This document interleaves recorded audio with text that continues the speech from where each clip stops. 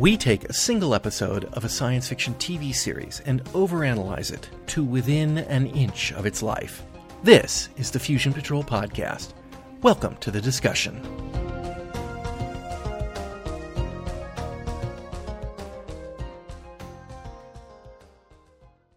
Hello, and welcome to another exciting, spacey, warpy episode of Fusion Patrol. I'm Eugene. And I'm depressed. Ben. Depressed Ben. And tonight we are looking at the Space 1999 episode, Space Warp. Space Warp. 1,807 days after the moon left Earth, John Koenig and Tony Verdeschi are heading in an Eagle to explore a derelict spacecraft. As Koenig contacts Alpha, something bizarre happens. The moon is caught in the titular space warp and flung 5 light years away. Koenig and Tony are unable to reach Alpha, even if they knew where it was, and Alpha is far out of range to even contact them by radio. First, they crisscross space near where the moon disappeared, hoping to stumble upon the space warp, if it's even still there. But with no luck, they decide to investigate the derelict spacecraft. Koenig and Verdeschi poke around the derelict. They find the captain's log, and he explains that they were also caught in the space warp and were damaged and hurled 12 parsecs from their mothership. Most of the crew were killed. They developed a navigational aid that, if they'd had more time, could have found the space warp for them. The boys find the device, connect it and the derelict ship to their Eagle,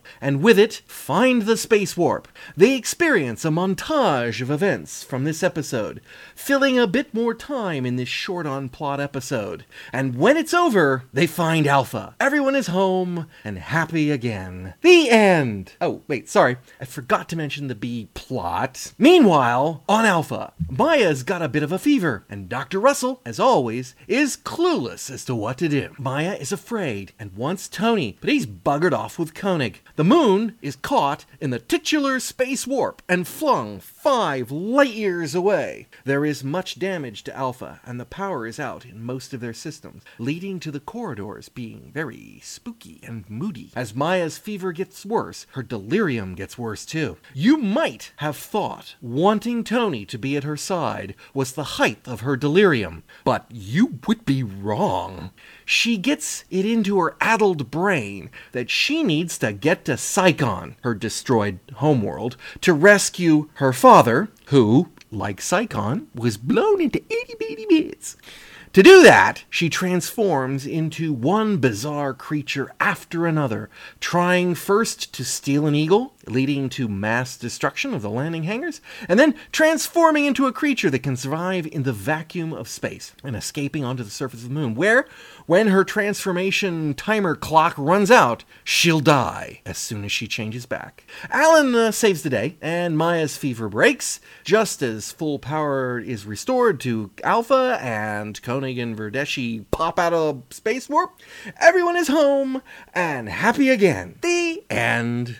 So Space Warp, one of the more science-y episodes where they're talking about deep spatial concepts like space warps and things, must be one of the best of the episodes. What are your initial takeaways from this episode, Ben? Why is it always nighttime on the moon? Yeah, it's funny you should mention that. Yeah, it is. It is always kind of dark on the moon, isn't it? Yeah, as is this plot.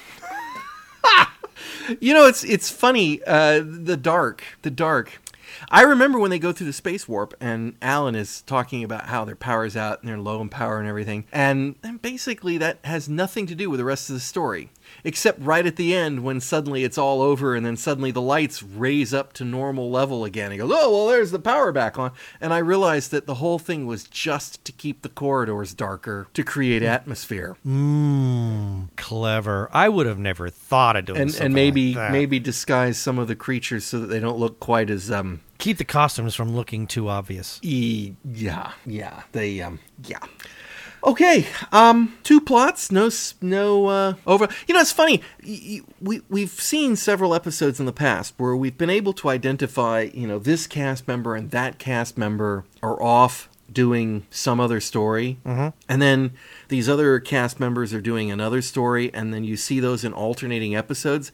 This is the first time I recall ever seeing that in the same episode. It is almost as if they shot them separately. I mean, the fact that they were able to keep, you have your A plot and your B plot, but the fact that we were seeing what was happening on both is unusual, because usually you might get just little glimmers, a little scene here and there, that lasts like maybe only just a few seconds of what, our other people are doing, and then that's it. You never see from them, the rest of the time. And it's all about our main characters for this particular story. So this was rather unusual that we got to see them kind of track with each other, I suppose. They're almost even in length, I think. Almost, yes. I didn't time it, but they're very close. It felt like it. Yeah. It felt like it. So let's talk about the low action story. That's Tony and John flying around in the Eagle. And I admit, a lot of what they were doing was nothing. I mean, all right, let's fly around. Okay, past number 37, past this thing.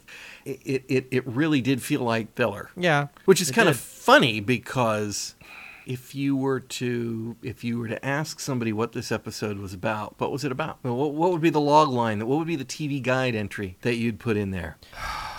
Well, it would have been about Maya losing control. Right. That's exactly right. This is the story where Maya loses control and rampages on the moon, which has got nothing to do with a space warp. And to be honest, that actually is how it appeared in TV Guide. That's what I remembered reading before seeing this episode. In fact, I'll just go ahead and say that. I mean, I had this great vision that she was just like, shifting and changing shape, like just, boom, boom, boom, boom. Well, what a budget. Because that's what, that's what I was seeing in my head when I read the synopsis in TV Guide. And then, of course, when I saw the episode, I'm like, oh, okay, so she only changed into 3 things. 4.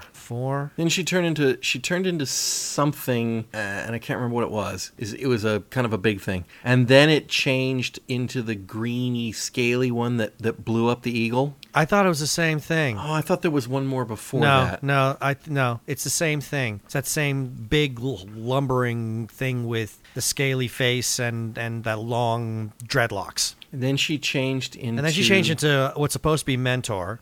Yes, that's supposed to be Brian Blessed, but it obviously is not Brian Blessed. But it's not a bad. I mean, you don't see it very much. It's not a bad likeness of him, right? And then she turns into that last thing we see that gets that gets blown out the airlock. Yeah, I thought there was one more in there. Well, guess that was wishful thinking. Yeah. So my question is, when Maya transformed back from the see how fascinating we just got right off on that. Let's go back to that whole log line thing. When I recall, what I recall of this episode in the TV Guide was, again, I had been banished from watching most of Space 1999 Series 2 because of an unfortunate incident with a report card. And only time that ever happened, let me tell you.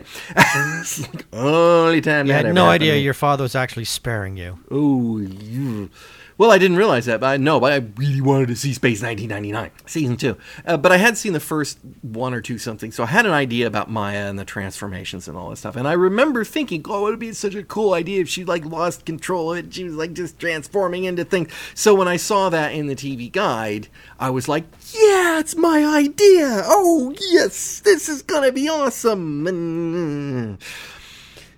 Yeah.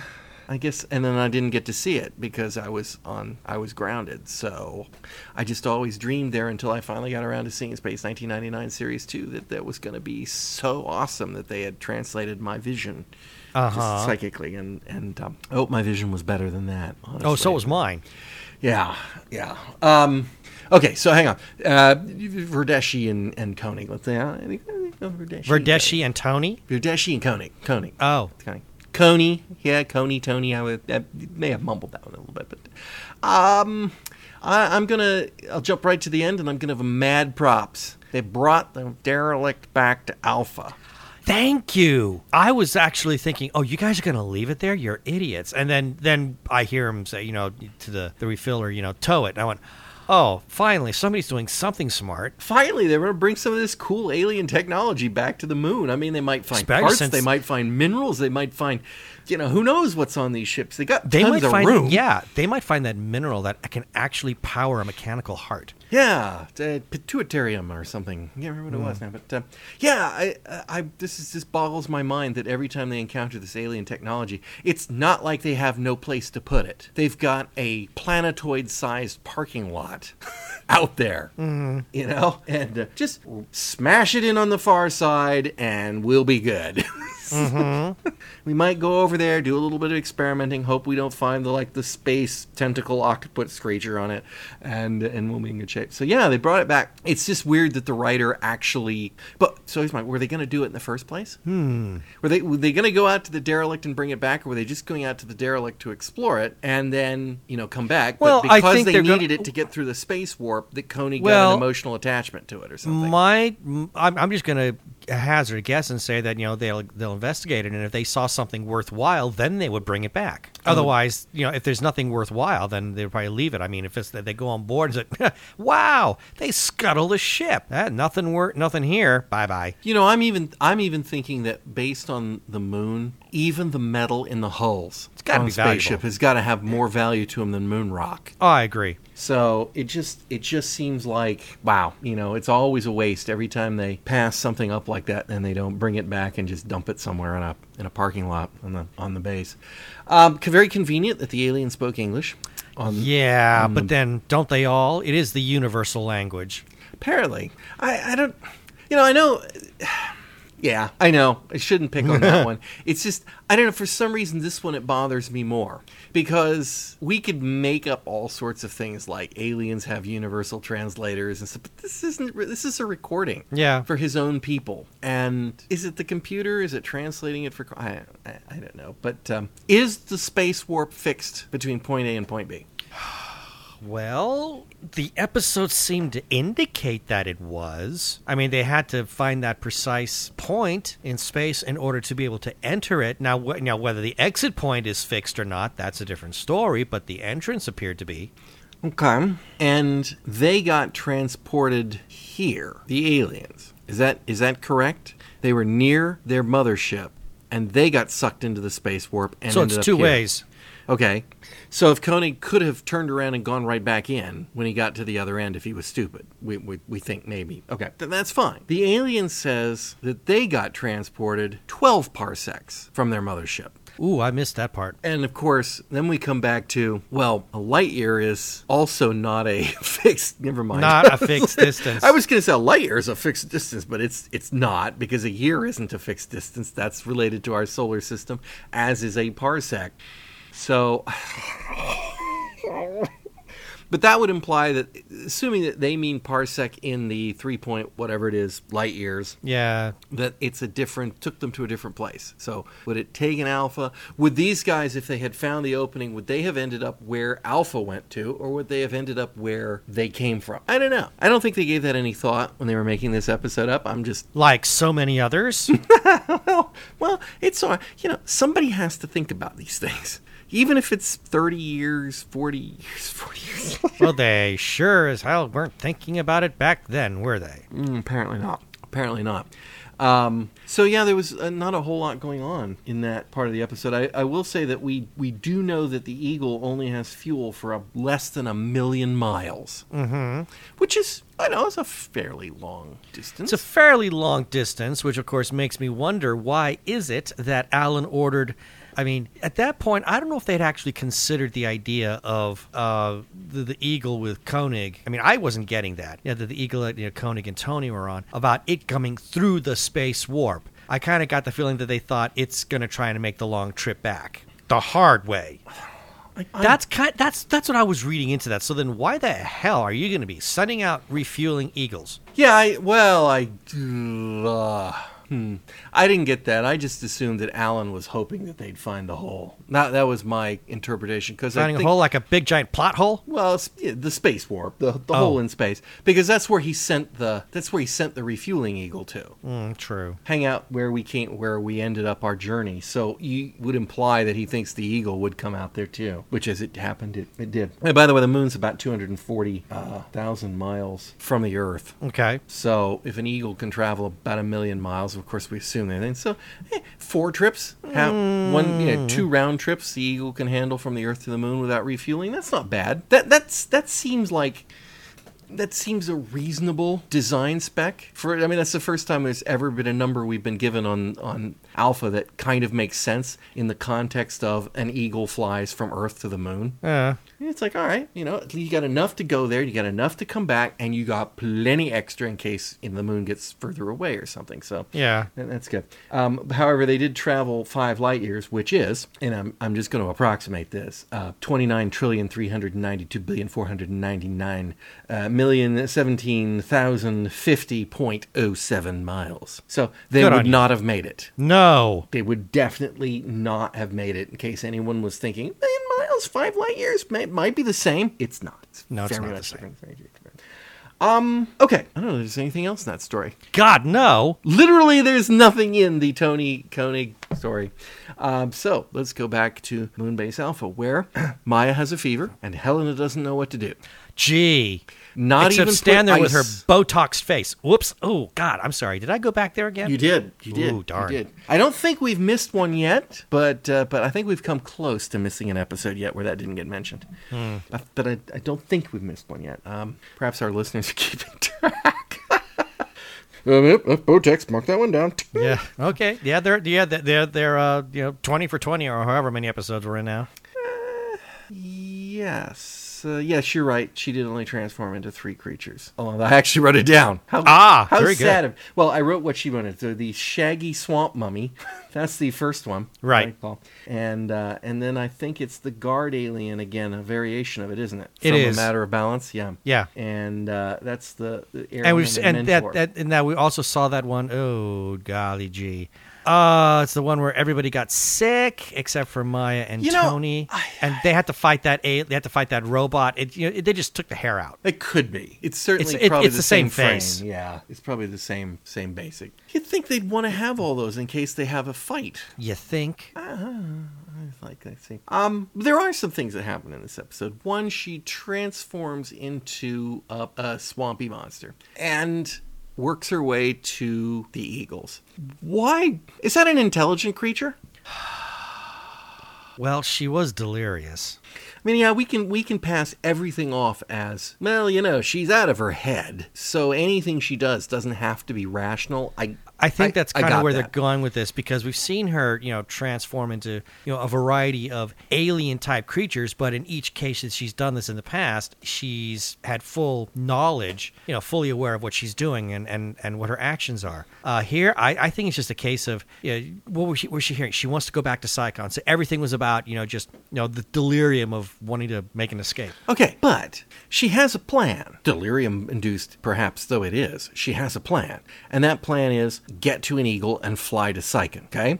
So She picks hairy swamp mummy, or swampy swamp mummy, or whatever I put his down is. Dumpy swamp mummy, shaggy swamp mummy, that's it. She picks that as the creature to get an eagle and fly it. I don't know if she chooses, it just happens. Maybe, but later on, she picks a creature that can survive on the outside, and then her attempt is to burst out of the moon base. I'm going to say that was just blind luck. Oh. Yeah, which is like really, and I have felt that ever since I first saw this episode. That struck me as just dumb luck. Which means that it was 1 billion to 1 that she would actually turn into a creature that could survive on the moon. I guess I would have given her more credit for that. I mean, she's not. I didn't. Unintelligent. No, she's not. But she's completely out of her skull, and I don't think she had any concept of what she was doing when she was transforming. I mean, she was thinking about Mentor when she turned into faux Mentor. Admittedly, that one. Pardon me there. Voice just went whee. Right. I might have been yawning. I'm not sure which. It's one of the two. That episode will do this to you. I so want to like this episode, Ben. I want to like this episode. Damn it. I wanted to as well when I first saw it, and it just wasn't happening. I wanted to. It's not fair. Space 1999 is letting me down. Yeah. 40 years later, it's still letting me down. Oh, yeah. The gift that keeps on taking. Space 1999, the gift that keeps on taking. Yes. I think that's Fusion Patrol t-shirts right there. Yeah, I just created something right there. Yeah, I've got to patent that. Yeah. The site, it says, 40 years of taking on one side, and it's My Naked Montague on the other. Yeah, that's it. We need to make those shirts. Oh, I'll get that on Kickstarter right away. Okay. She turns into Saigon. She turns into Mentor. She turns into a planet. She turned into a planet. Why not? She can do this. Why the hell not? I mean, she can turn to anything else. There are a couple things in this one that at least have sort of I don't want to say drama, plot twists. Let's try it. There's nothing going on. Really? Plot twist? That's a stretch. Tonig. Tonig.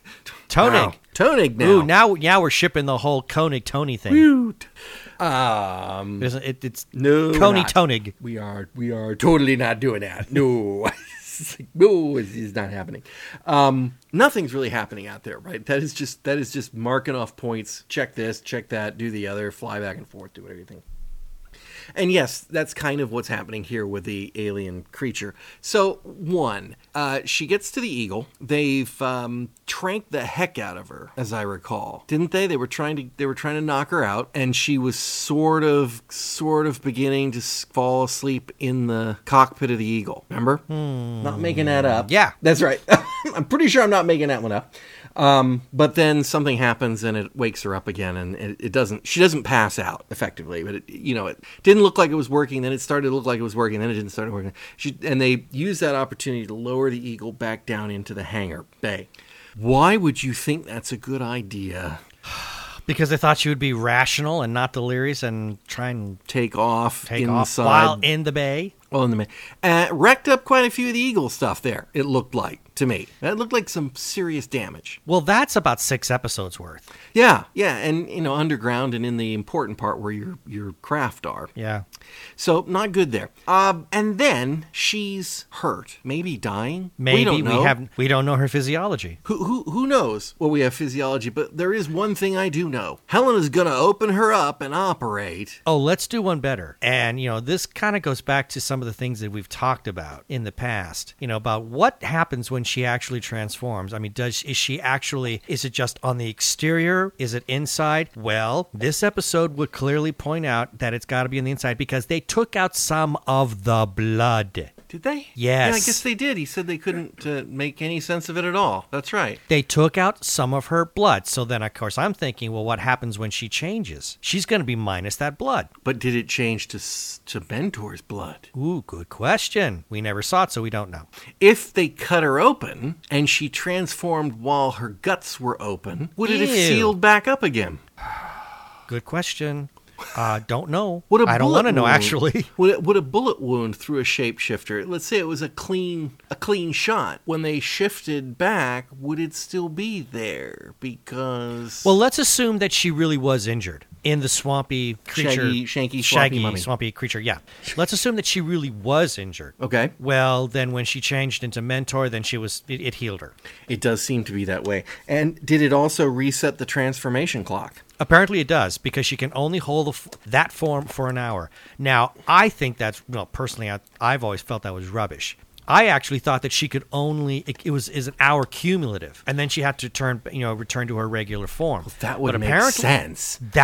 Why was I thinking that? Because it makes sense, that's why. Well, and there's the other question, is why is it an hour? Yeah, that's a rather fine measurement of time. Of Earth time, and it's... I don't quite understand what it's for. I guess it's for faux jeopardy. Maya's in a cage and she can only hold that form for an hour, and then she's going to transform back. And see, in that episode, dun dun dun, the dun. rules What of is Luton. A piece of garbage episode? Rules of Luton. Luton. I have more fun with Luton than Space Warp. In that episode, it was clear that she could not transform into something else straight from the bird. Because if she could have transformed into something like a caterpillar that could have gone through the cage, right, and then transformed into something big and scary that could have smashed those other guys. So you're asking about continuity. Remember, Luton was Fred Freiberger, so these are the ones that should have continuity. Should. But she transforms into Mentor, and What if, how about this? You remember the aliens that had the mark of Arcanon on their forehead? Yes. They can't give blood. Right. What if Maya, having been Shaggy Swamp Mummy, gave blood and then transformed into one of those guys with the mark of the Arcanon people? You know, I had Would she have actually died? considered that very same idea. She would have died because she probably wouldn't have been able to change back in time. Yeah, At which point, you know, she changes back and says, "Oh, now I feel great." Dropping the, you know, that was just a drop in the bucket. Someday I'm going to get around to watching Deep Space Nine, and I'm going to have all these questions about Odo, I'm sure. But for now, we have Maya, and yeah. So she transformed into the space alien. Did she go straight from Mentor to the big poundy alien to get outside? Yes. See, okay, so if you work on the assumption that her delirium is basically random, then she might have died out on the surface of the moon. But if you work on the assumption, as I did, that there's some method to that madness, she's thinking about getting outside on the moon, and so her fevered brain transforms her into something that can go out onto the moon. It's not like a conscious design, but it's just a subconscious conscious choice. That's what I need to get out there. I could sort of accept that. In that case, then, you know, if her time runs out, she just transforms into another creature that can survive out on the moon. And we know that there is another one because we'll see it in a later episode. So we have to ask the question, how does a creature like that survive out on the moon? Is it like a camel? Well, that's what they said. That's in what both they said. This episode and in the next one where they introduce a different creature that can do the same thing, they say they use the exact same analogy. Isn't it like a camel stores water? That doesn't strike me as a particularly useful adaptation for a lifetime. Now, for a that's life a great form. question. What situation would call for a creature to evolve and have that function? A camel makes sense because of the environment that they live in. But you're talking about an alien or some kind of creature, if you want to call it that. You mean what? I mean, when the sun's up, we have atmosphere. When the sun goes down, we have no atmosphere. I mean, what? Okay, I could literally air see come Space in and out? 1999 coming up with that stupid idea. Well, for a yeah. Well, planet. actually, no. You know what? High tide, low tide. Yeah, we don't know what causes Yeah, the those. tides, except they represent the tides. And it's not oceans; it's atmospheric tides. Well, the atmosphere is actually liquid, therefore fluid, I should say. Fluid, not liquid. So,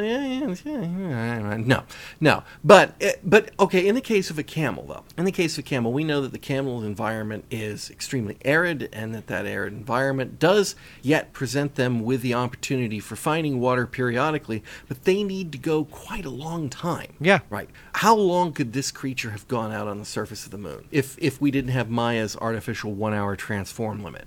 It doesn't look big enough that it could have been compressing a month's worth of air. Because if you did something like that, then maybe I could see it. A creature that could survive still would be a hard time to envision how such an atmosphere could exist, though. Well, I have a problem with just the whole creature evolving. Like, yeah, same thing you're saying. What kind of situation are we talking about? What kind of environment that would evolve some kind of animal, creature, thing to have that function? Okay, I can see half of it. What if you existed on a planet that had something like water, and a creature evolved to hold air so that it could go under the water? Crazy idea. but like a dolphin? Yeah. So you have a creature that can do that. Or let's try something a little more exotic. Let's say you have a planet where there are caves, and in those caves is both a high food protein source, let's use protein, a high energy food source, and the atmosphere is lethal to things other than that. It's whatever the protein source is, it's evolved to live in that kind of lethal gas. So creatures that lived on the outside of the caves that developed the ability to go further and further into the caves to get the food would eventually potentially develop a way to store oxygen. So maybe this creature isn't meant to survive in the vacuum of space. Maybe it's meant to store air to survive in some other environment. And they just forgot that the vacuum of space wouldn't pop it like a tick, but wouldn't be evolved to do that.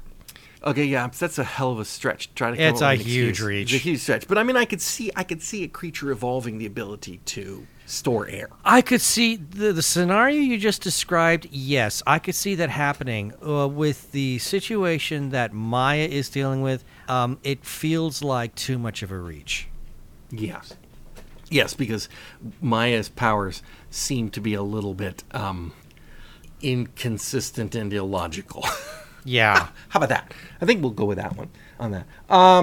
We had so we had the scene where Helena wants to cut into the alien because they don't know anything about it. Her assistant doctor is rightly pointing out to her, This could be a natural function. We don't know anything about this creature. I don't think you should go cutting into it. We have to go cutting into her because she might die.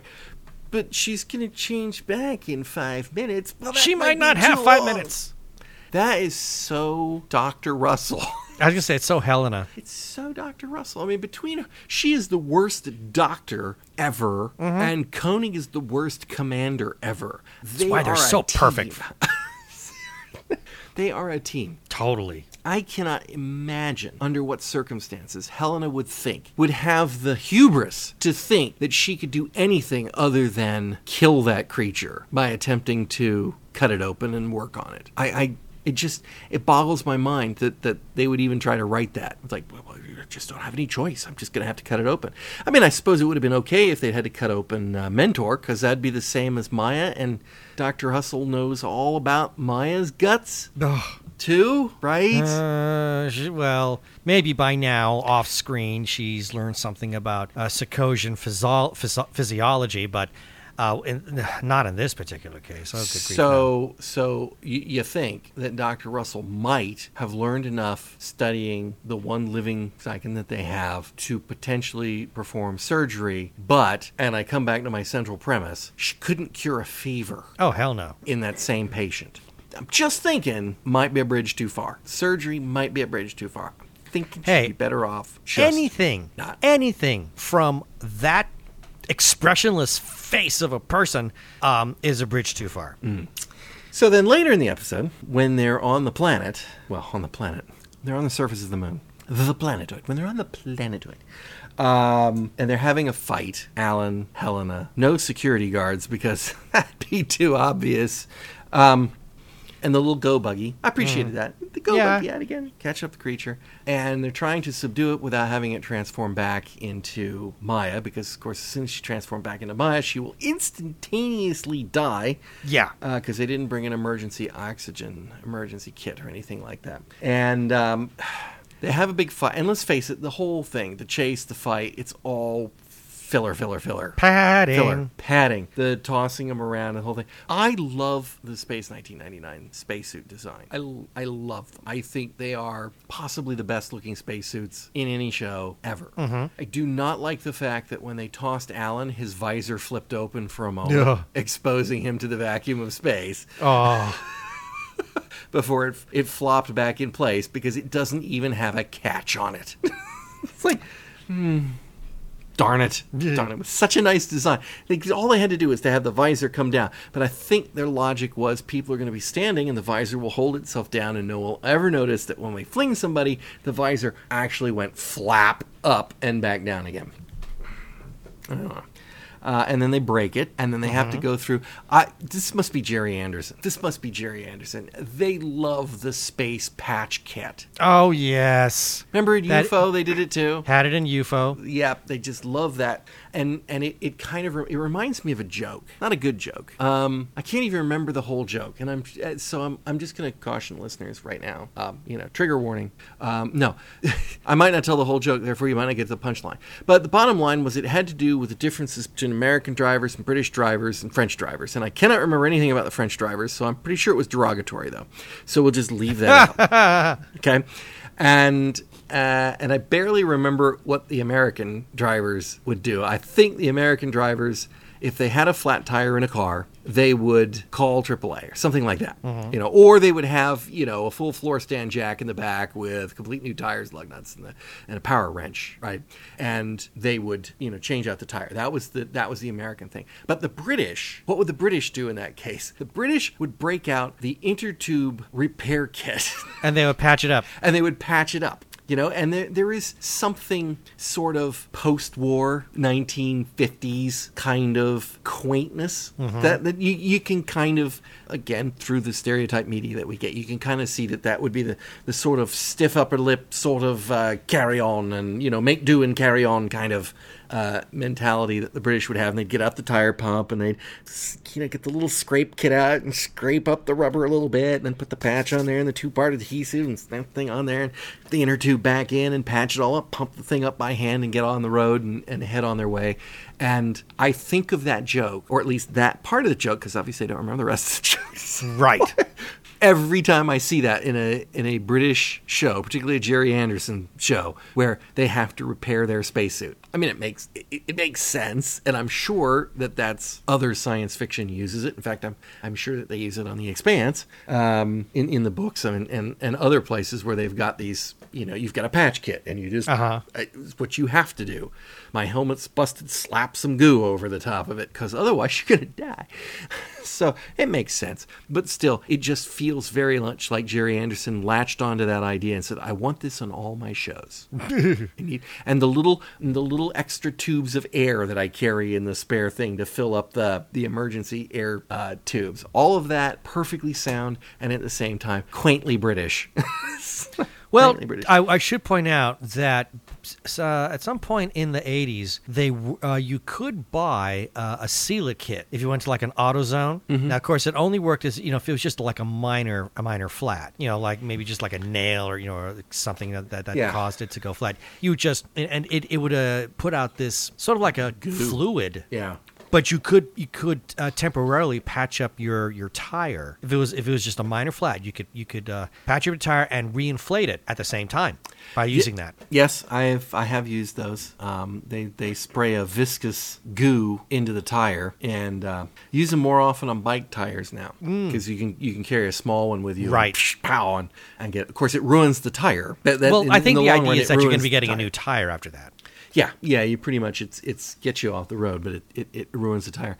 But it does it by inflating the stuff. It's not quite like the stuff you fill cracks with. I don't know if you've seen that foam that you fill in, kind of like on Blake 7 when the ship was hulled and it filled up with foam. I remember that. Yeah. You've got that for like filling holes in walls and things like that. It's not quite like that, but it is a gooey, fluffy, sticky mess, and that would be hilarious in a spacesuit. Oh, got a hole. Hold on. Let me put the Fix-A-Flat in it. And then choke and kill the occupant with all the good. So that one might not work, but yeah. Anyway. Okay, well, have we drifted far enough off topic on this one? I think we saved the episode by doing so. It's possible. Have I got anything else back on there? I did mention the montage and, when they're going through the space warp. Oh, yeah. And I intensely disliked that. I couldn't... What was the purpose of all that? It's clearly there to allow them to kill some time. They didn't have to do that. Well, what is it supposed to be? Are Tony and Koenig supposed to be having these flashes of their life going before them when in fact they're seeing stuff that's happening on Alpha that they know nothing about? I have no idea. I really didn't understand what the filmmaker had in mind there when we were watching those scenes. Other than, well, they got to go through the space warp. What do? We don't want to show the same thing that 45 seconds we got to kill. What are we going to do? Okay, let's talk about Alpha going through the space warp. Spinning the camera around and around on its axis. Is that supposed to be what's happening to Alpha? That's a great question. You kind of no. I mean, obviously if it was, they'd be flung to the ceiling and precisely and all that stuff, and that doesn't happen. But they are obviously being sloshed. I thought that was... I don't like that. I never like that effect. I mean, I know they're trying to convey something different and weird and spacey. Well, they're trying to convey something that's really, it's chaos, it's mayhem. But spinning it around is like, okay, are you trying to tell us that that's what they're really experiencing in the space warp? If it were, I think the moon base would tear itself apart. Well, the power would certainly be down in most of Alpha for the rest of the episode. That's for darn sure. Let's see. Oh, this cheap budget on the space helmet for the alien on the derelict ship. That was a beaut. That bit of makeup that they did for just put this helmet on him. We made it from an old IKEA lamp. Pretty sure it's an old IKEA lamp. If they had IKEAs back then, they must have had IKEA back then. Oh, I'm sure IKEA must have existed in Europe. At least in Europe, yeah. Not here. But no. Yeah. Okay. Sorry. I'm looking at my notes. Damaged. Helen needs to operate on the unknown creature, which apparently doesn't have tiger kidneys, because I can never let go of the tiger kidneys. Uh-huh. I just have so much fun when I'm writing up my own notes. It's just, I could tell. I got nothing else. I don't have anything. I got nothing else. I got nothing. I hope it was worth the wait, listeners. I know that we accidentally ran A Matter of Balance before Space Warp, and that's just this, that, and the other things happened and stuff and that. So you had to wait another 3 weeks for Space Warp, but I hope it was worth it, and I hope you weren't disappointed too much when A Matter of Balance popped up, because you got to hear the tale of Shermeen. Anyhow, and the man in a nappy. All right. Mm-hmm. Ben, thank you for joining me for Space Warp. It's always dark on the moon. It's always dark on the moon. It's always nighttime. And listeners, I hope you don't always find it dark on the moon, and that you will join us all again next time on Fusion Patrol. Mentor! Fusion Patrol is a Lone Locust production.